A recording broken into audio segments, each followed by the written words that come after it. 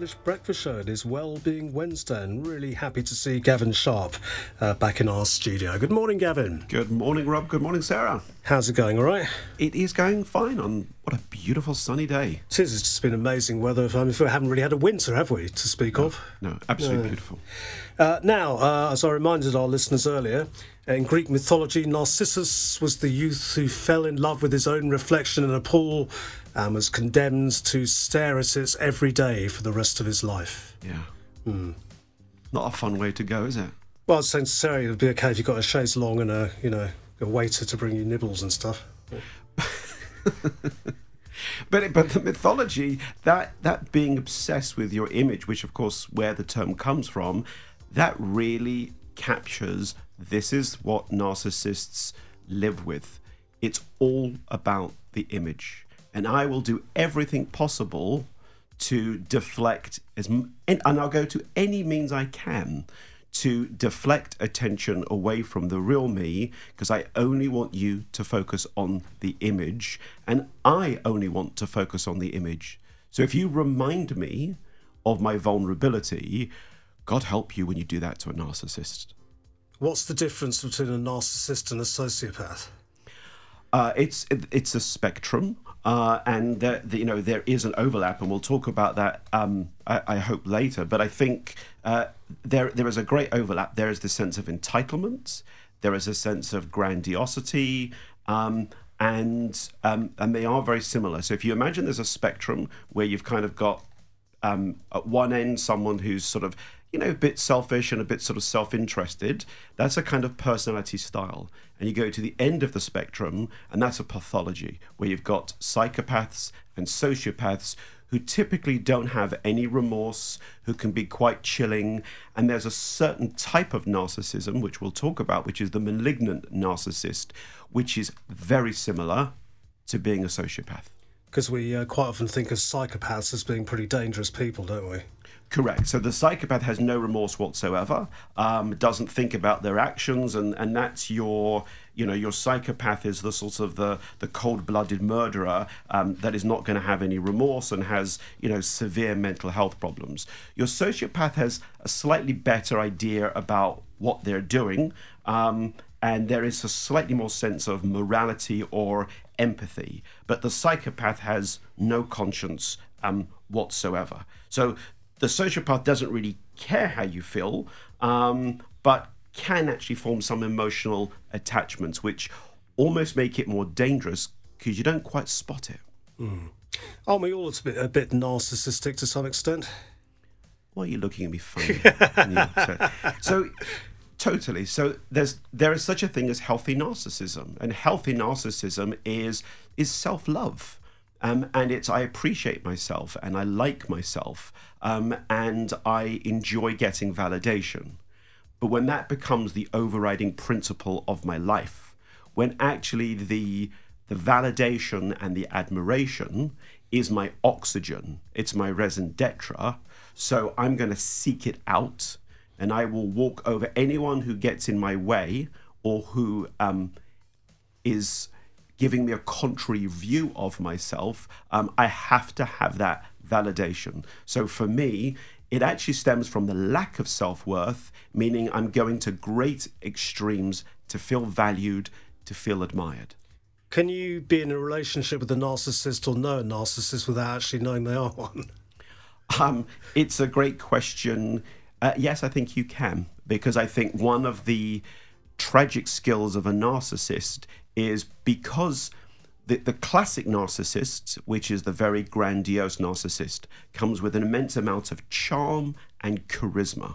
And so the narcissist, when you date a narcissist, there's a huge amount of love bombing. There's this thing when you're dating a narcissist, or when a narcissist wants something from you, it's like the sun is shining on you and you are the center of their universe. So when you're in a relationship with a narcissist, you kind of remember those times. So you sort of think, well, it's not that bad, and because of some of the tactics that a narcissist will deploy, the gaslighting, the invalidation, they will undermine you to such an extent that the person who's in a relationship with a narcissist often thinks, oh, I must be the problem. He's so good. He's done so many other great things, and he'll change. It's a difficult time for him. He's under a lot of stress.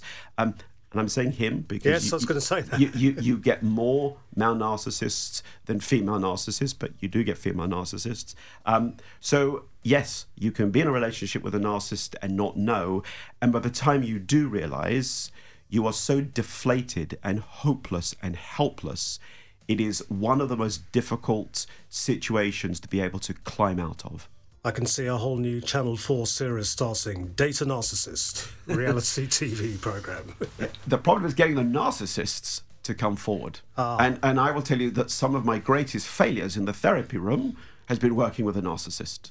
Okay. And they don't do well in therapy. I mean, I'm sure we'll talk about this. But people don't pitch up in the therapy room and say, "Hi, I'm a narcissist, and I've got this puffed up sense of myself, and I think I have all things out of." They don't. So you discover it sometimes by accident, or they might come, but they will drop out of therapy.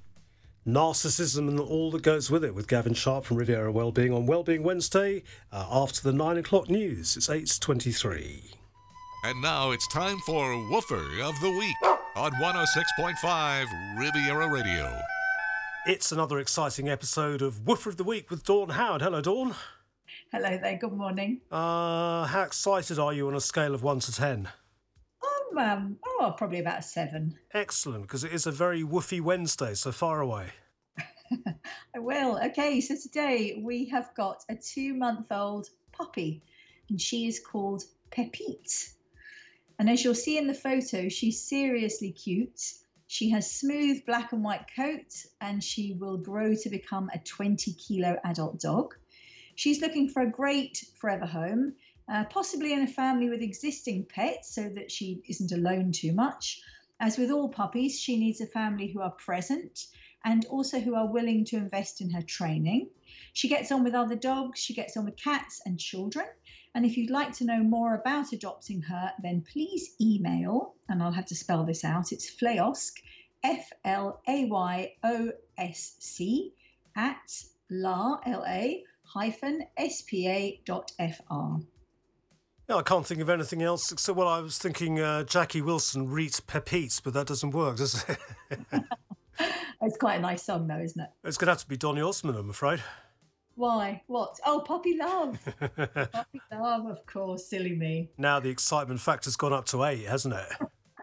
It really hasn't. I wasn't a big fan. Oh, well, somebody not a million miles from here is, so that'll do. Oh, okay. Thank you, Dawn. My pleasure. That was Woofer of the Week. For more details about this week's Woofer, go to the 106.5 Riviera Radio page on Facebook or our website at rivieraradio.mc. Woofer of the Week on 106.5 Riviera Radio. The Press Review is brought to you by BMW Côte d'Azur. Leaving the Partygate saga alone for a couple of minutes. The Guardian reports that Vladimir Putin has accused the US of ignoring Russia's security proposals in his first public comments on the growing crisis over Ukraine since December. During a press conference at the Kremlin, Putin told journalists he was unsatisfied with the United States' response to Russian demands that NATO remove troops and infrastructure from Eastern Europe and agreed never to accept Ukraine into the alliance. It's already clear that Russia's principal concerns were ignored, he said, after talks with the Hungarian Prime Minister Viktor Orban. In emotional remarks, Putin also said the West was using Ukraine as a tool to hinder Russia and hypothesised that Ukraine's entrance into NATO could lead to a conflict over Crimea, the peninsula annexed by Russia in 2014. He said he was ready to continue negotiations with the West, which has said it is ready for dialogue but views Moscow's demands as a non-starter. In this morning's Figaro, they've reported on the care home crisis in France as the new CEO of the Orpea network of elderly care homes is accused of negligence. He says he welcomes the French government's investigations. His comments come after a meeting with the minister in charge of elderly policy. The French government will investigate the company's finances. It will also review all the nursing homes it runs around the country in the coming weeks. Orpea, a multinational company that runs nursing homes in over 20 countries, is accused of neglecting residents and rationing food and other items, allegations that the company denies. One of the consequences of the standoff between Russia and the West over Ukraine is the future of the Nord Stream 2 pipeline. Die Welt says the gas pipeline built to meet Germany's future power needs has caused controversy among its neighbours. The project is again facing calls to be shelved in the latest standoff between Russia and the West. In this morning's Parisian newspaper, a father and his daughter have been refused access to a COVID testing centre in Rennes. The incident occurred on Monday when the 15-month-old daughter was not allowed in as she was not wearing a mask. BBC World Service News live from London is coming up next. The Full English Breakfast Show in association with Air France. The Press Review, brought to you by BMW, Nice Premium Motors, Bayern Avenue Cannes, BMW Store Monaco, and JPV Fréjus. Boost your business with the electrified range by BMW. Find all the BMW Business Drive offers at your car dealer. Very quick pop quiz this morning. Very, very quick pop quiz if I can find it. Question number 1. I think I made it quite easy. I've lost it. She says that every day. Never had it. No, where is it? Here it is. Okay, I've got it under control now. Question number 1. Born on this day in 1943, Peter Macbeth from the Foundations. Happy birthday. The Foundations had the 1967 UK number 1 single with which song? Build Me Up, Buttercup. No. Baby, Now That I've Found You. Yes. Okay, I played that yesterday. Yeah. Question number 2. On this day in 1974, the Carpenters started a 4-week run at number 1 in the UK album chart with the album Singles 1969-73 featuring 12 hits. And which US number 1 track? Goodbye to Love. Solitaire. Top of the World. Correct. Okay. And finally, on this day in 1980, the Specials were at number 1 in the UK with which track? It was the shortest song to reach number 1 in the UK charts in the 1980s at just 2 minutes and 4 seconds long. Too Much Too Young. Correct. Well done. I told you it was easy. Well, I got the first 2 wrong. No, you didn't. On the 3rd attempt. Well, that's okay. Is that okay? I took your final answer. Oh, right, okay. Who do you think you are, Chris Tarrant? Riviera Radio. Business. Good morning. Good morning, Robert. How are we today? Fine, thank you. Is Mrs. Potts ironed your shirts? Everything ready for tomorrow? Shirts are starched and ready to go. You don't Tie make that is poor laid woman out iron beautifully. your shirts, do you? I'm very good at ironing shirts, So you actually, do it to be yourself. honest with I'm you. very glad to hear I do it. it myself, yes. What about It's those all good. iron-free shirts you can get? Nah, not for me, thank you. You need a good heavy starch on your shirts, nice and smart to set you up for the day. Right, so it's off to Canary Wharf. I will be there tomorrow. Will they recognise You're- you? You're excited about that, aren't you? Not Been particularly. waiting no. for this for some time. Well, it's about time you did something, isn't it, really? Well, I've been doing a lot of things, even at home. But I think a nice balance between working from home, working from Canary Wharf, spending time with colleagues is always very important and looking forward to it. Well, you're not going back full-time then? Hybrid model. Hybrids, okay. Yeah. Try and be nicer to staff. Like this time, you. Yeah. For example, you spend 3 hours in work and then you spend the rest of the time at home, don't you? Yeah, absolutely. So a hybrid model. That's me. There you go. Now, I don't know what all this fuss about the markets was. It's all looking pretty healthy again at the moment. Well, after a rough ride in January, markets did start the new month a little bit on a brighter note as supportive economic data, solid corporate results helped to boost investor sentiment. Stock 600 in Europe closed up 1.3%, hitting its highest level since January the 20th. I think energy and banks very much leading the way. UBS shares up 8% yesterday after beating analysts' earnings forecasts and promising an aggressive share buyback program. Over on Wall Street, data showed manufacturing was resilient and job openings increased.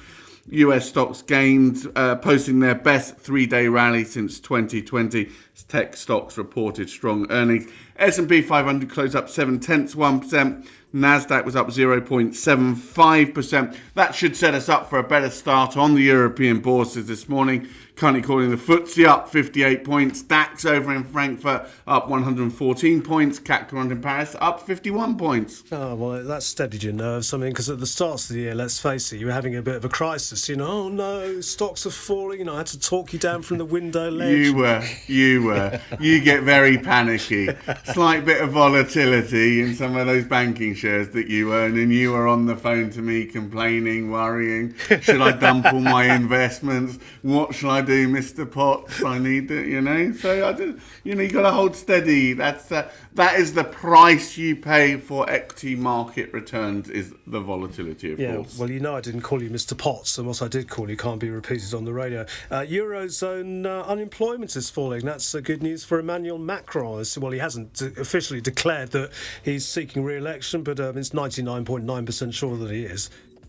Looks that way, and we'll be watching these numbers carefully. Eurozone unemployment hit a record low in January, or Euro era low is probably a better way to describe it. The number of people without jobs fell to 7% from a revised 7.1% in November, but compares to 8.2% in December 2020. Regionally, German unemployment down at the bottom there, 3.2%. France came in at 7.4%, Italy 9%, and Spain 13%. The data showed, I think, business confidence remains high, and companies have continued to hire despite the Omicron disruption. Youth unemployment has also dramatically improved over the course of the past few quarters, suggesting there are few signs of that long-term economic scarring that was once feared. What kind of problems do you think the French economy is going to be facing going forward this year? Because, we just had a shocking report about the number of homeless people that are in France. And, of course, it's well known that the inner city and high-rise areas are really run down and dilapidated, where youth unemployment is spiralling. Yeah, youth unemployment has posed a problem. Inequality continues to be an issue in Europe, as you see elsewhere in the world, and has probably been exacerbated during the course of the pandemic coming through. Also, it's about modernising the economy as well, and dealing with the infrastructure, putting that into better shape. Facing up to the green agenda, of course, will be incredibly important for France as it is for other European countries. So dealing with some of those issues will be at the forefront, one would suspect, as we go through the election over the course, or the build-up to the election over the course of the next few months. Well, of course, the French government, along with many others, has spent sort of lots and lots of money propping the economy up through the coronavirus pandemic. The end result is going to have to be tax rises at some point, isn't it? Well, you see that in other regions, of course, as well. So the reality of the bill that will eventually come to the fore as a result of the pandemic, you say, an incredible amount of support was put in place to maintain jobs, to maintain the economy and subsidise the pandemic effort.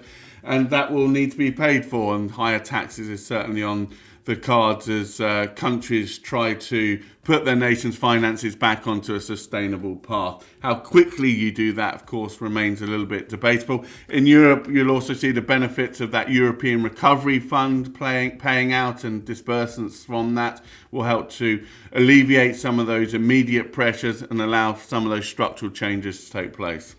Tech's finished. You said no. Get your style. You get your money out of tech. Put it into the bank. Put it into the bank. And then I did not say that. Alphabet pops up with some pretty good results. You were saying to me, I don't know about the internet. I'm not sure what it's all about. I can't follow these tech stocks. I don't know about the internet. I don't know how to use it. Google parent Alphabet reported fourth quarter results with both profit and revenue smashing Wall Street's estimates, driven by an increase in ad spending and cloud revenue. Profit came in at $20.64 billion, a jump from last year's profit of $15 billion. Revenue surged 32%. Ad revenue up nicely, came in at $61 billion. That was compared to $42 billion last year. YouTube and Google search sales increasing very nicely there. A pickup in hardware and devices as well, performing a little bit better, selling more of their Pixel phones. Alphabet, this is what excited the markets. Alphabet announcing a 20-for-1 stock split, reducing the price, of course, of each share, making it more accessible. If you look at Alphabet shares, they're trading around $3,000 each. So if you make it cheaper by increasing the number of shares, then perhaps you can broaden the investor base. Shares up more than 9% in after-hours trading. And no doubt one of the first things you'll do when you're sitting behind your oversized desk in Canary Wharf is send out for a Starbucks. Milk and sugar, Mr. Potts.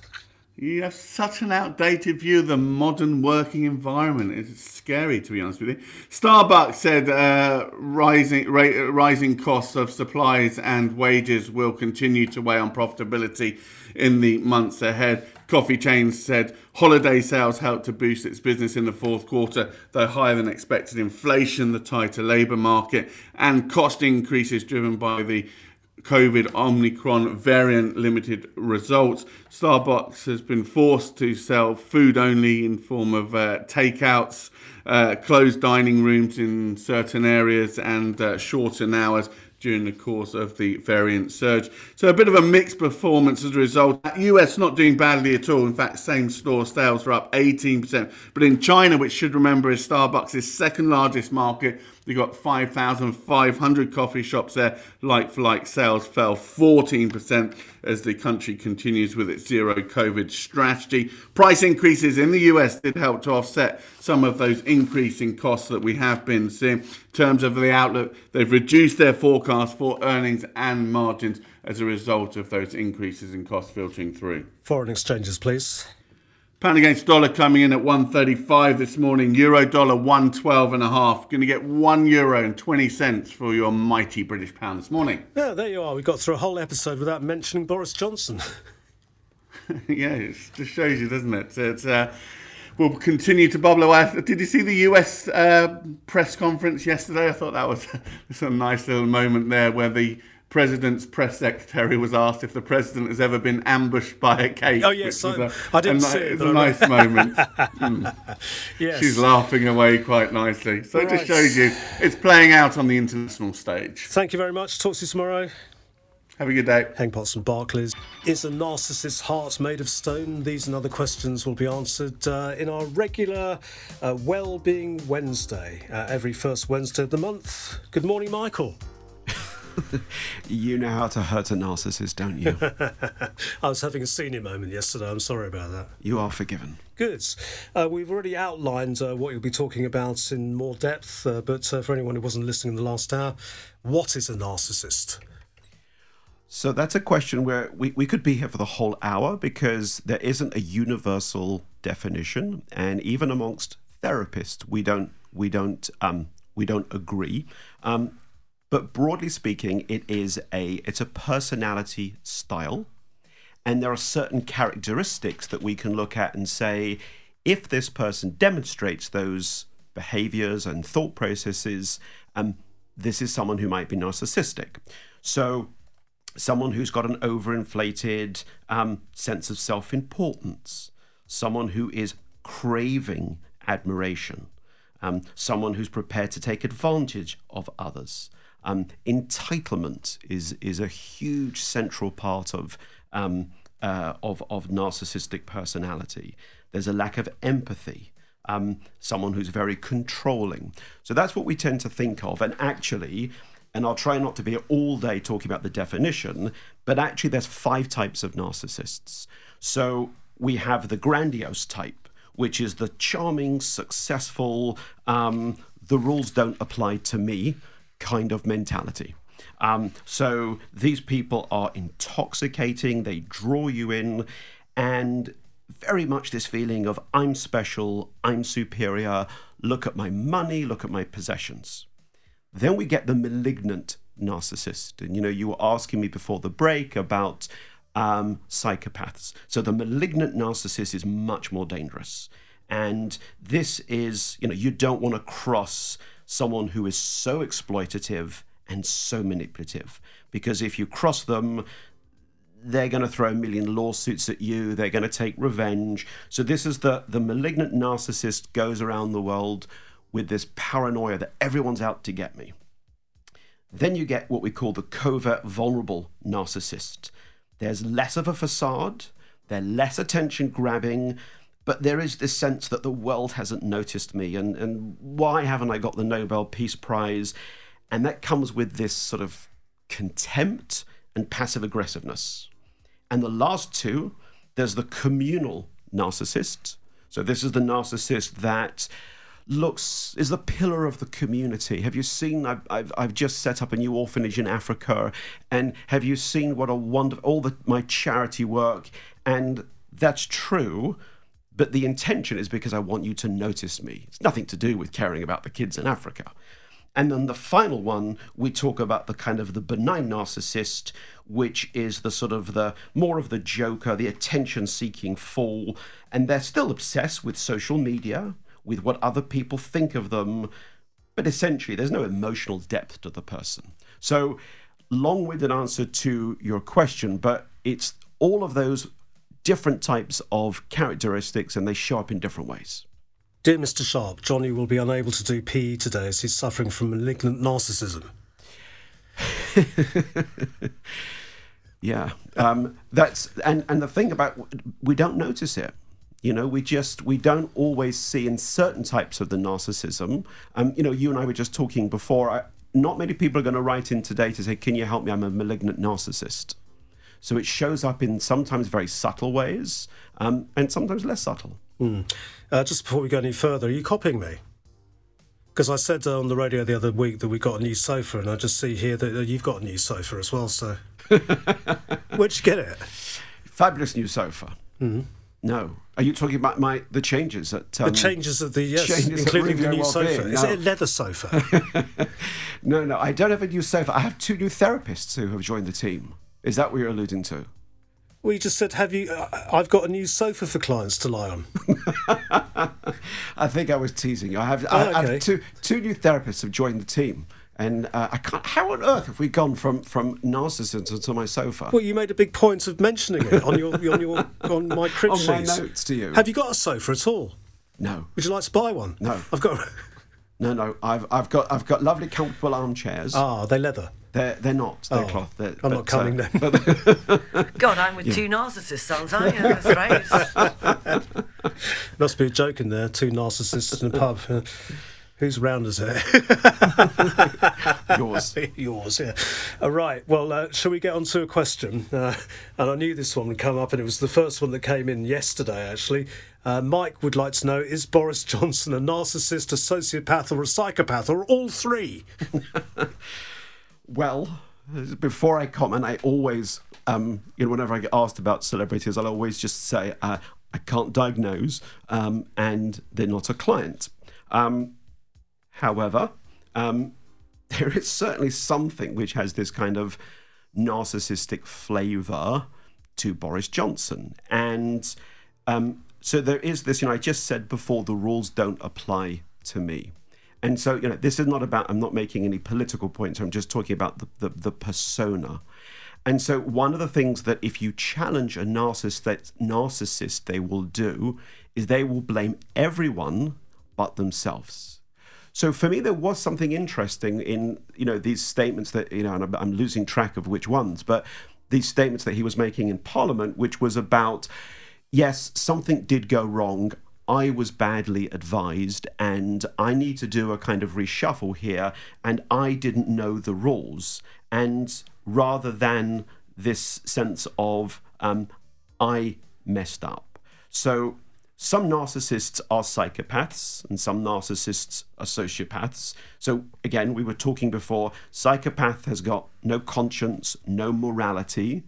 They pretend to care and they'll have this kind of normal life that covers their criminal activity. The sociopath kind of has a sense of morality, they just ignore it. But they'll fly off the handle when you challenge them. So I think when you look at Boris Johnson and you look at things, for example, in his childhood, about things that as I understand it, his father was fiercely competitive with him. Everything was about winning. His mother was absent for periods of his childhood because she was in a psychiatric ward. So you can see how possibly what got set up was through the neglect, this need to be noticed, this need to be special. So I can't tell you categorically yes or no, but there are certainly behaviours where you think, yeah, this looks quite narcissistic. There's also the public school education, because, I expect these traits apply to quite a few people who are publicly school educated, because they are taught that they are better than everybody else, aren't they? Yeah, and he was sent away, I think. I think I'm right in saying he was sent away to prep school. And I think entitlement is really interesting, because in itself, there's nothing wrong with entitlement. So I don't know, if I've got a car parking spot here at the car park next to here, and I pay for, spot number 27, that's my spot, and I'm entitled to park there. But it doesn't mean I'm entitled to park anywhere I want, or to believe that I'm special because I'm paying for my car parking spot. And there's a book by Dr. Romani Devasula, and she writes a lot about narcissism. And the title of the book is "Do You Know Who I Am?" And I think that's actually made it. You don't know who I am, clearly. No, who are you? given you didn't remember me invite yesterday me? on air. No, I certainly didn't. But wait a minute. Dear. Sarah's off. Yeah. Is there not a difference between, you're talking arrogance here and narcissism? And narcissism, I would have thought, was worse than arrogance. I think arrogance is part of what makes me narcissistic. You think the two go hand in hand? Absolutely. And what about egotism? I can have a healthy ego, which means I have a sense of self-esteem, I have self-worth. But when I believe that it's not just that I pay to have my car parking spot, but I can park wherever I want, because you know who I am? I'm the guy from the radio. That's when it's starting to become... He does know you. No, I was just thinking about the car park where I park. You get these massive SUVs sprawled across 2 spaces, and they don't care. No, I'm entitled to, because I have a rich, fancy car. And then there's this, that's when we're talking about entitlement, and I'm not really interested in anybody else. It's all about me. No, I don't know if that's narcissism. I think that's just being a bit arrogant. I mean, you could say the French are all narcissistic then. Well, we did say at the beginning that we've all got a touch of narcissism in our personalities. Yeah, and if I'm someone who is arrogant, that doesn't necessarily mean that I'm a narcissist. It doesn't mean that I'm going to use other people. It doesn't mean I'm controlling. So you might look at someone, and this is why it's quite difficult to diagnose, and you might look at someone and say, actually, Fred is, I like going out for Fred. He's a bit arrogant, or she's a bit arrogant. Doesn't necessarily make them a narcissist. But when you put together the cluster of all the other aspects and the way they might use people, and the way that actually underneath all narcissism is a pathological insecurity. Yeah, because is that not the superiority complex? Is then it covers up an inferiority complex? Absolutely. I don't want you to know how fragile my ego is. So you need to feel quite sorry for them. Yes, but it's really difficult to feel sorry for someone because the behaviors are so devastating. So it's very hard. So I don't know, let's I was going to pick a politician, an American politician, but I won't, because I shouldn't be political. Well, Donald Trump. So it's, Rob mentioned, I didn't. So it's really hard to feel sorry for someone who, again, I'm not making any comment here that's political, but someone who is causing so much havoc and chaos in their lives and other people's lives. It is hard to feel sorry for them. Well, and they also have a maddening, ability to charm, don't Absolutely. they? I mean, Boris is charming. I thought you were going to say me for a minute. I mean, or even if you're talking about it more in a relationship with somebody who is a narcissist, you often get the charm covers up maybe the problems that are there. Absolutely right. They are charming. No, you're not charming. No. I'm Prince Charming. I've never found Boris Johnson charming. There's just something in his eyes that always really made me very suspicious of him, even right from the word go. So but can you see that there's an element to him which is, even if it's not charming, there is something that he arguably is charismatic. So whether it's the sort of the buffoonery, or whether it's around the sort of whatever he was doing when he was mayor. What was he doing with the tightrope walking? Trying to build a bridge which cost the taxpayer £40 million and never got constructed. Well, that's more political rather than personality. But when you look at him, so there's something there which is, oh, come on, like me. I'm just this slightly buffoon, funny sort of chap. Look at me, like me. There's this absolute need, and that's something else about, Boris Johnson. He desperately wants to be liked. And so once you start to peel that away, or a narcissist starts to get found out, they will fight back, they will double down, they will wear you out, because there is something underneath that they have spent a lifetime not wanting to be in touch with. Well, we saw that in the House of Commons the other day. I mean, he was supposed to be answering questions about Partygate and then just deflected it all to the best vaccine programme in the world and accused Keir Starmer of all sorts of things which weren't true in the first place and just wasn't anything to do with the subjects he was being questioned about. Absolutely. So now you get into some of the things that narcissists will do to not get found out. They will project onto you. Usually what they're projecting onto you, it's your fault, Rob, it's your fault, Sarah, you're the one who did. When they project, they're usually projecting parts of themselves that they don't like. So I make you the bad person. It can't be me. Lots of narcissists are very paranoid. So if you're in a relationship with a narcissist, they will spend a lot of the time thinking you're having an affair. Are they not the cheaters in a relationship? Yes. The narcissist is more likely to cheat than... Yeah, but I'm entitled to do that. Yeah, but they've got a low self-esteem. That's why they're doing it. Absolutely. So you have to feel sorry for them. No, because they don't feel sorry for you, so give them what for. Well, they always feel bored, apparently, as well, don't they? Isn't there a high... They love... You've done your research. No, I don't know. Do you see how condescending that sounded? What does that say about me? So, yes. Experience, I think, not research. Going through your black book of all the men. All the men. I say. You know more than I do, Gavin. I've just dug a hole. So they will cheat because they believe they're entitled to cheat. You certainly can't, but there's a paranoia that you might be. So there's jealousy. They are prone to rages. They are hypersensitive, so you cannot criticize them. So therefore there comes this, you can see the hypocrisy. One rule for me, different rule for you. I'm okay because I'm special, I'm superior, and I'm allowed to do these things. And I cannot be found out. And if I am, I will make it about you. Here's another question. We'll keep everyone anonymous. I mean, some people are obviously in a very sensitive situation, so even if you have put your name, we won't read it out. This couple say, we think we have a relative with narcissistic personality disorder. Think to have because one is not expert on this difficult field.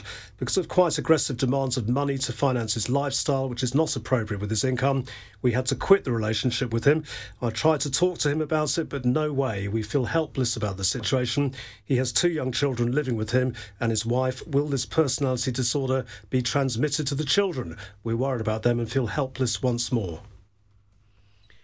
So I think what was interesting to me, 2 or 3 things there. Number one, they quit the relationship. And that's one of the best things, if possible. It's not always easy because it could be in the workplace where I might be married and I might have kids. And however, they quit the relationship. And sometimes that's all you can do because the narcissists are looking for narcissistic supply. They will suck you in. There was that obsession with money. Again, being obsessed with money doesn't make me a narcissist. But if the person is obsessed because they want to show off and it's all about the possessions, it's possible. And the key question at the end, will the children, we're worried about the children, it will have an impact on the children. And lots of narcissistic people have come from narcissistic families. However, it doesn't follow that because one or both my parents were narcissistic, that the child will be narcissistic. But there's a strong likelihood that it's going to have a negative impact on the kids, depending on how they're indulged, depending on what they learn about money. And if they believe that it's the entitlement and they're overindulged, then certainly it's going to have a profound negative effect. Narcissism is the subject for Wellbeing Wednesday with Gavin Sharp from Riviera Wellbeing. So you managed to get yourself in the What Song Guide as well. I did indeed. Good, dear. It's hardly any point in coming in then, was there? Okay. Now, speaking to people who may be employed by a narcissist and work under them, which must be extremely tough. Yes, absolutely. In the work context, it's very difficult because there can be team members and there can be your boss.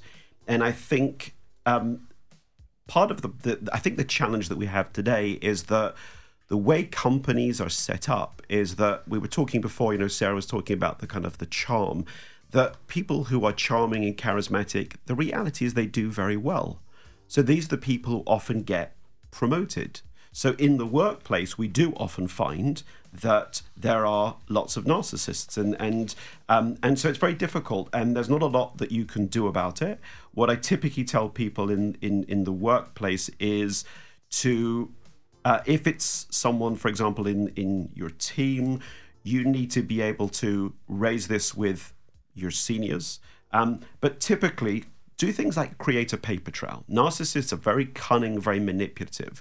So they will kind of try to frame you. So I tell people, and I say this to people in relationships with narcissists, try not to be in a room alone with someone who's narcissistic.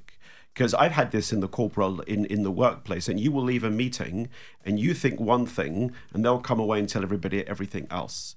So in the workplace, it's very difficult. So we need to try and create a paper trail. We need to not have meetings alone.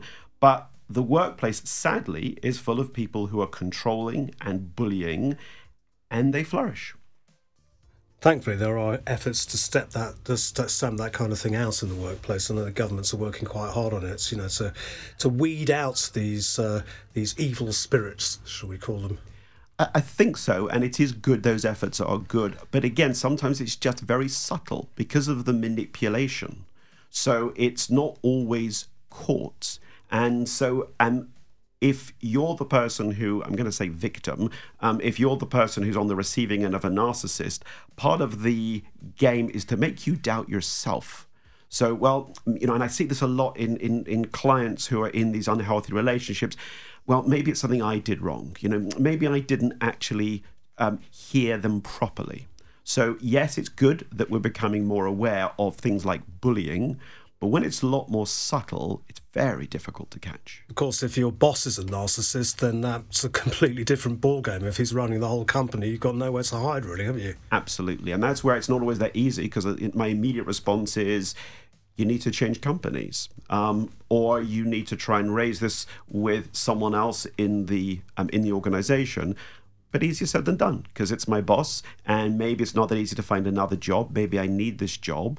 So it's about self-preservation, and it's about doing the best that you can by involving other people, by things like the paper trail, but not that easy. Because, if the boss does have a superior, in a large corporation somewhere else in the world, he can easily go, well, they've been trying to undermine me, they don't listen to what I say, and, that kind of stuff. Yes, so, and it happens.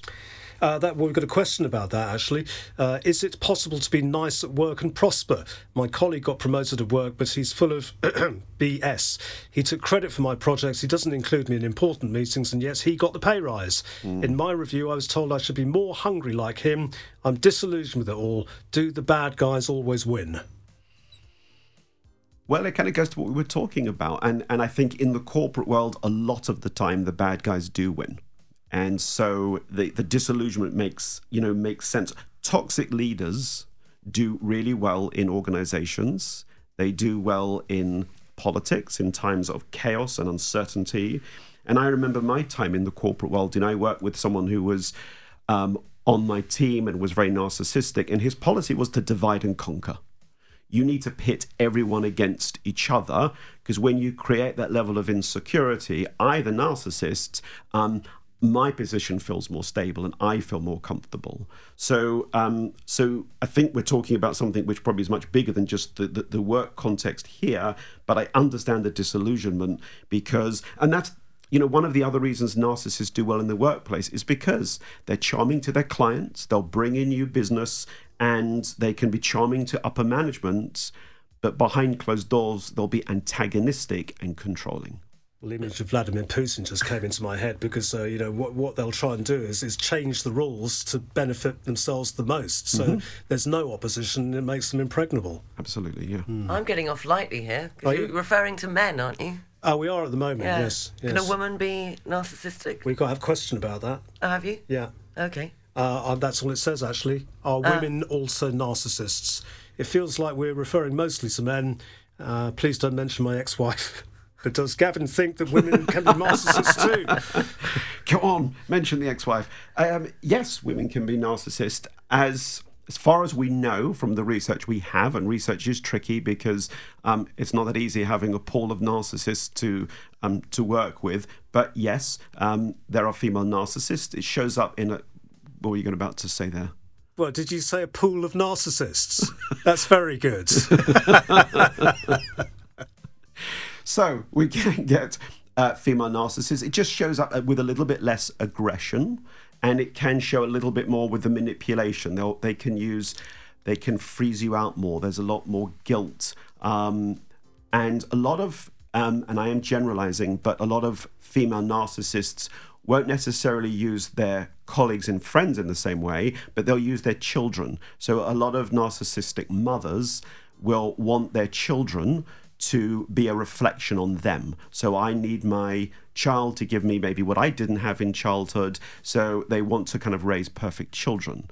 But I've worked with a client who couldn't understand why she was brought into this friendship circle and was made to feel special. I want you to join my group, and I think you're fantastic, and then was just suddenly dropped. And there was a kind of almost like a smear campaign going on about her. And I suspect that it sounded to me like the friend was narcissistic and had kind of just, I'm done with this person. They've served their use. Yeah, interesting just thinking about political leaders who may or may not be narcissists, but are there any clinical tests to do to see if somebody is a narcissist? In which case, before anyone enters Parliament, they should be given a narcissist test. They would have no MPs. Yeah. I think that, yes, there is, and this goes back, to your first question. I gave you a very long answer on what is a narcissist. So we have something called narcissistic personality disorder, and we think only about 5% of the population has it, and of that, I think it's something like 75% are men. But why we therapists don't agree on it is because one of the necessities, one of the things that you have to have present for it to classify as a disorder is you have to be experiencing a certain amount of distress. And the reason that therapists like me don't buy into the classification of the disorder is most narcissists don't have any distress. I'm okay. I might be causing havoc around me. If I look at the definition for addiction, there's negative consequences. My life is falling apart. But very rarely does the life fall apart for a narcissist. They usually get away with it. Even if they have low self-esteem and even if it's out of an inferiority complex? Yeah, because they're going to... At no point are they suffering? No, because they're not in touch. There is suffering, but the suffering, they're not going to be in touch with the suffering. So unless that narcissist hits rock bottom and maybe they lose their job and their family and they're bankrupt or whatever that version of rock bottom is, possibly they will feel distress. But again, what's the narcissist going to say? It's not my fault. There's probably quite a few of them end up in jail because if they think they can get away with anything, then they're quite prone to breaking the law, I would imagine. And they will still be in jail saying, I was hard done by. There's this kind of this paranoia of, X, Y, Z, Z, when did I start saying Z? X, Y, Z, just became very American, has framed me. It's not my fault. And so even in prison, you still might find the narcissist doesn't want to get in touch with that fragile ego, that low self, as you're talking about, Sarah, that low self-esteem and that inferiority, because they spent a lifetime covering it up. Because if you ask a narcissist, one of the most dangerous things you can do in therapy is pop the narcissist bubble, because then you're asking them to sit with probably the pain and the humiliation that they spent a lifetime avoiding. So are all narcissists not nice people? And how do you differentiate between somebody you just say is not a nice person or they're a narcissist? So what's the question? Can narcissists Can you say that so far the person, if they have narcissistic traits, they come across as not being a very nice person. So where's the difference between saying that person isn't actually very nice and that person is a narcissist? Again, it's a spectrum, and I think it's also a judgment. So I can have some narcissistic behaviors, and I may not be that harsh on the spectrum, and then or that far along the spectrum. I'm a bit selfish, I'm a bit grandiose, but I can do some work in therapy, and that's why I said there's the different categories. If you think about the more vulnerable narcissist, or some of the kind of the covert narcissists, they're not as extreme with the grandiosity or the entitlement, so therefore they can be quite depressed and they can be anxious. But so not every narcissist is going to come out in the grandiose, superior way, but the majority tend to be. I'm sure you must remember the awful case of the Grindr murderer, Stephen Porce, who murdered all those poor men in London. Presumably he was a narcissist stroke psychopath. Based on the little I know about it, yes, because the psychopath doesn't have the conscience or the morality, and they will masquerade behind this normal life. So on the outside, it looks like I'm normal and maybe a bit socially awkward, but that's what makes them so dangerous, because they don't really feel guilt over what they've done. What role does social media have in narcissism? I'm horrified by the stuff you read on Twitter. I stopped doing Twitter because I just couldn't stand. No, not the people directing stuff against me. Well, no more than usual, but but I mean, people just say absolutely vile things because they're hiding behind a keyboard and think that nobody's going to find out who they are. So I think social media is catnip for the narcissist, because the social media gives me this platform to look at me, look at how wonderful I am. And I don't really want to look at the reality of my life, but go back to your narcissist mythology and the image. So what social media does is create this image that I can hide behind, and you don't have to see my diminished sense of self. And your question about, I guess, the kind of the trolls on things like Twitter, that's the narcissist that there feels hard done by life. Nobody really's got to see how great I am. There's this real sense of contempt. And there they are on the keyboard, just acting out the sense of contempt. But social media for sure has changed the world we inhabit. I think we are all more narcissistic as a result of social media. And the Digital Youth Project did a survey in I can't remember the year, something like 2009 or 2010, asking the youth, I think it was 16 to 14-year-olds, what do you want to be when you grow up? And I forget the exact percentage, but a large number said, I either want to be a reality TV star or a YouTuber. That's, people aren't saying I want to be a fireman or I want to be a DJ on Riviera Radio. Nobody wants to do that. No money in either of those jobs, is there? But what they are saying is, I want to be famous. For what? Anything. I just want to be famous. Yeah. A couple more questions, because we're running a bit short of time. I just heard you talking about narcissism. I worry my 13-year-old son is narcissistic. His world is totally focused on him. He showed little interest in his siblings or anything other than his world. Can a teenager be a narcissist already? What does Gavin think? I think I wouldn't worry about whether your child is going to grow up to be narcissistic, because by definition, the world revolves around us when we're kids. So I would not, and I'm not a child psychologist, but I would not diagnose a child as being narcissistic, because the point of being young is it's all about me. So I think, again, and I don't know enough about the 13-year-old child here, so I think it's about maybe some healthy parenting, and we all have to teach kids that, you can't be selfish, you can't always watch your favorite program when you want it, and all that stuff that healthy parenting is required for healthy parenting. But I wouldn't get overly stressed, because you're not going to see signs of narcissism until someone's well into their adulthood. Go to your room and don't come out until you can be nice. And that's one way of healthy parenting. No, I was talking to you. Oh, I see. Sorry. Sarah, help. I was just going to say on that, well, I think it's probably just teenagers. You say teenage behaviour can be quite self-centred and difficult. But if they say that it starts in childhood, for example, you were saying earlier on that you could look back at people's childhood. You gave Boris Johnson as an example. So is it more things that happen in your childhood that lead to it, rather than diagnosing, as you say, can it start in childhood, although it can't be diagnosed at childhood? Yes, I think it's a really great way of framing the question. I think it is because of things that happen in childhood. I mean, there's an element, like with all these things, we don't know for sure. There's an element of DNA, so there's an element of genetics. But if you think about the child who is, going back to your question earlier, who's overindulged, or the child who is taught to, you only get praise when you achieve something. I see this a lot, particularly with my male clients, that when I was good at sports, I got attention from dad. When I excelled, then that's when it's this kind of conditional love.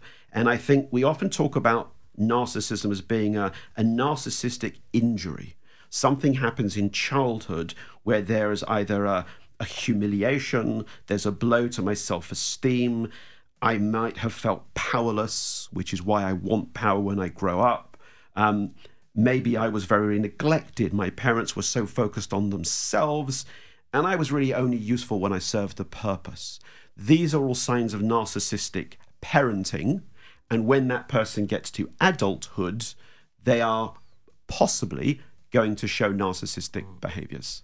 Another question. This is sounding eerily familiar, Gavin. So what can someone do if they're in a narcissistic relationship?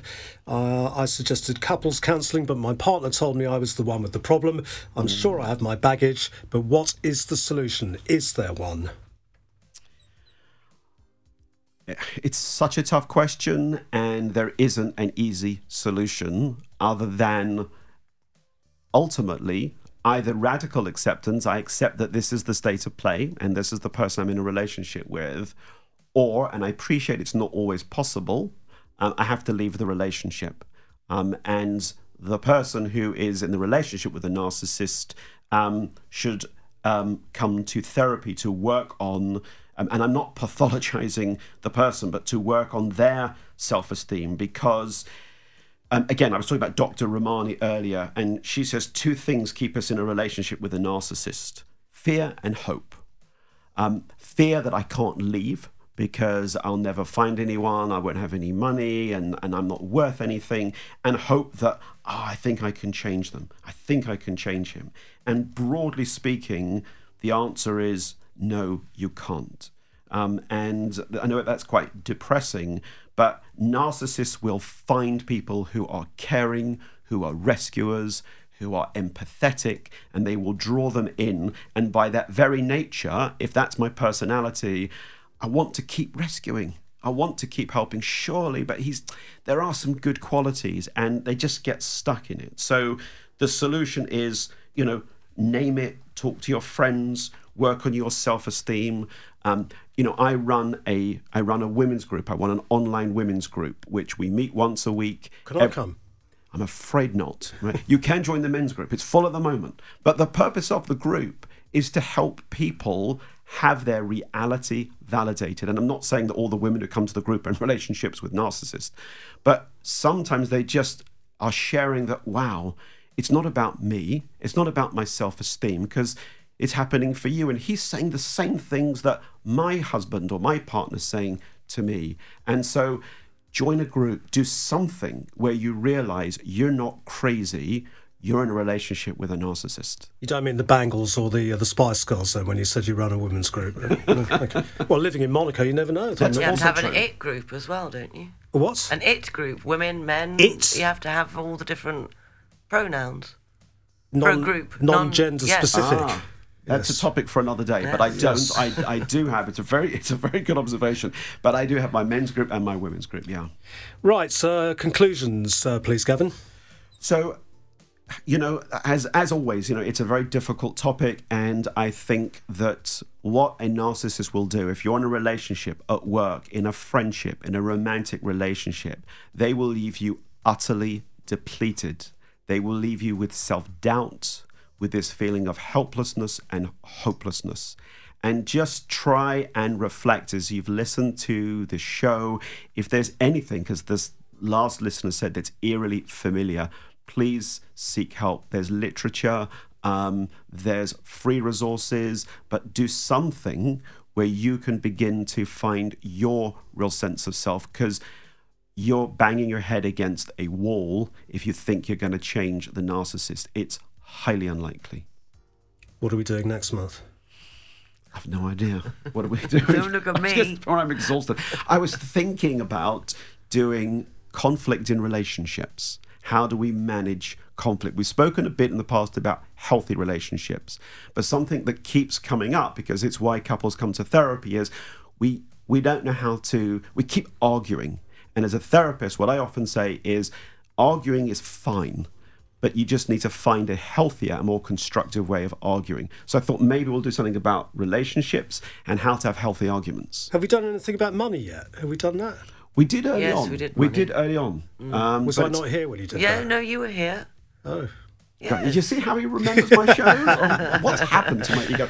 But, some of these topics, I think we're going to come back and revisit them, because we're trying in a short space of time to do them as much justice as possible.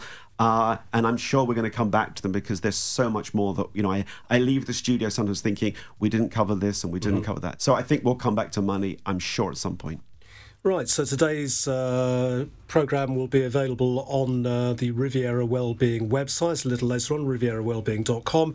It'll also be part of the podcast of the Riviera Radio Breakfast Show, which you can find on our website, rivieraradio.mc. Gavin, thank you. Thank you both. See you next Thank month. you. Look forward to it. Next today, more about me. On FM and DAB Plus across the Côte d'Azur, on your phone and worldwide online. This is Riviera Radio, with the latest local news for the south of France. Sarah Lyson has the top stories across the Riviera. From today, wearing a mask outdoors, teleworking and limitations on the number of people at public gatherings are no longer mandatory in France. The move comes as part of an easing of COVID restrictions. Both teleworking and wearing a mask outdoors are still recommended when possible, especially wearing a mask in crowded situations. In Monaco, no changes to restrictions have yet been announced, and wearing a mask outdoors for the time being remains mandatory, and teleworking is still in place until March the 4th. On Tuesday, the Principality identified 143 new cases of COVID and announced the death of a 92-year-old resident who had tested positive for COVID. Since the beginning of the pandemic, 8,502 residents have been affected and 48 have died. The government has expressed its deepest condolences to the families and loved ones of the deceased, assuring their full support at this painful time. 83 people are currently hospitalised in Monaco and 310 are being followed by the Home Monitoring Centre. Meanwhile, the latest figures for the Alpes-Maritimes have shown that the health situation is stabilising in the region despite an increase in the number of hospitalisations. In a statement published on Tuesday, the Regional Health Agency evokes that the circulation seems to be stabilising, with the incident rate beginning to decline. On the 1st of February, 337 patients were hospitalised in the Alpes-Maritimes due to COVID, and hospital mortality remains very high, with 56 deaths recorded in 1 week. Since the beginning of the epidemic, COVID has caused 2,568 deaths, including 492 in nursing homes in the Alpes-Maritimes region. As restrictions are lifted today, French President Emmanuel Macron will meet with cabinet ministers. Government ministers are set to discuss the state of the COVID epidemic, as one leading emergency doctor warns that the epidemic is not over. In other news this morning, in its annual report on poor housing in France, the Abbé Pierre Foundation has warned of a future crisis. In what is being described as a bitter assessment of Emmanuel Macron's term in office, figures from the association show that there are currently 300,000 people living in emergency accommodation, as the number of homeless people has exploded in France. This figure has reportedly doubled in the last 10 years and tripled in just the last year. Poverty and COVID unfortunately go hand in hand.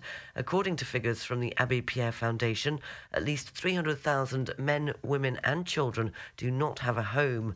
Among them, 27,000 would be homeless, 180,000 in general accommodation and 100,000 accommodated in the national system of reception of asylum seekers.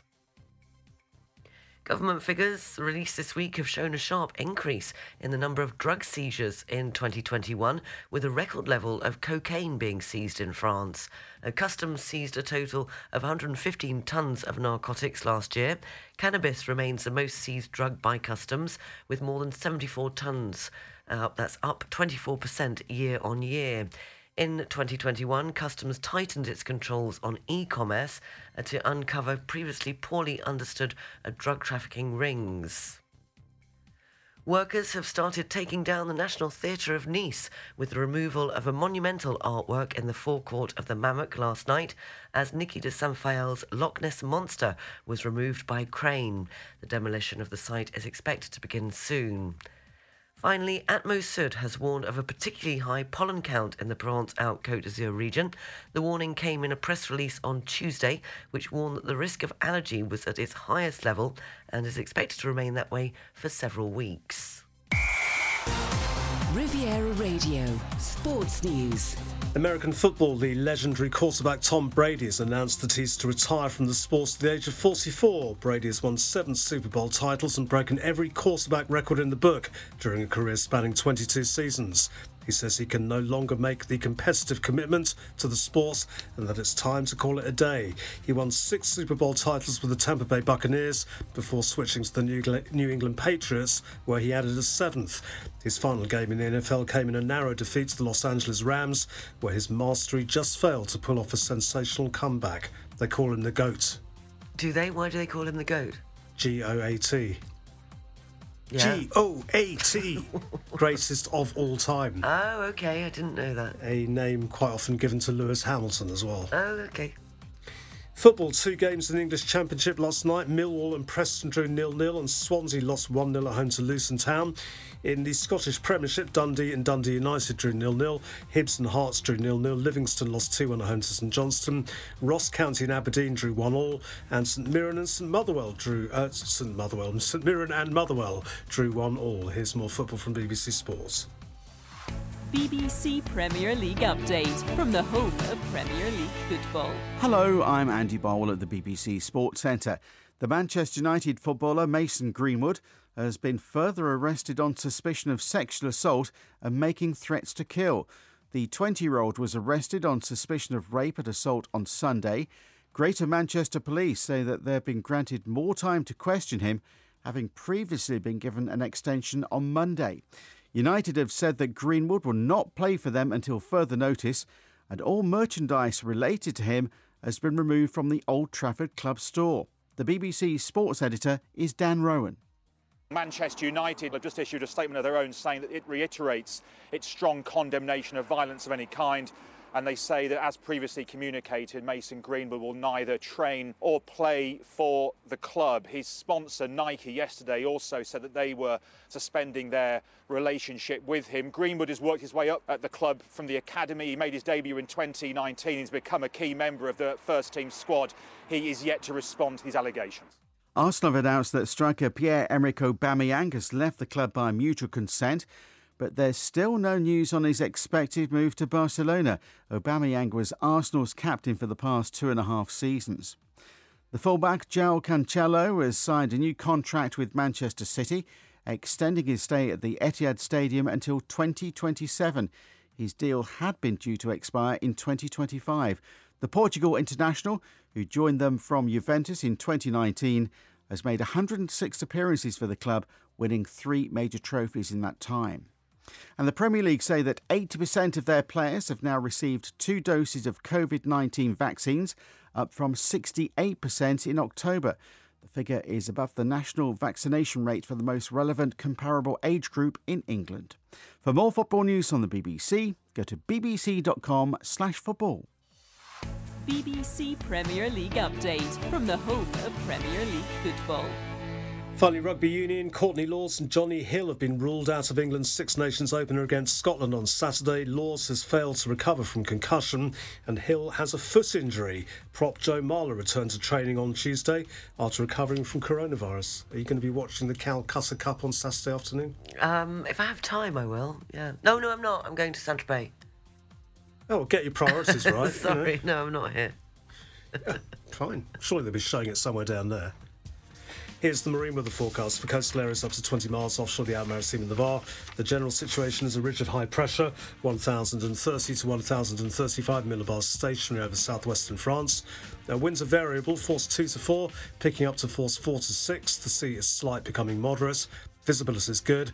Barometric pressure at Saint-Jean-Cap-Ferrat, 1,015 millibars. And the outlook for Thursday, partially cloudy, force 2 to 4 variable winds, slight seas and good visibility.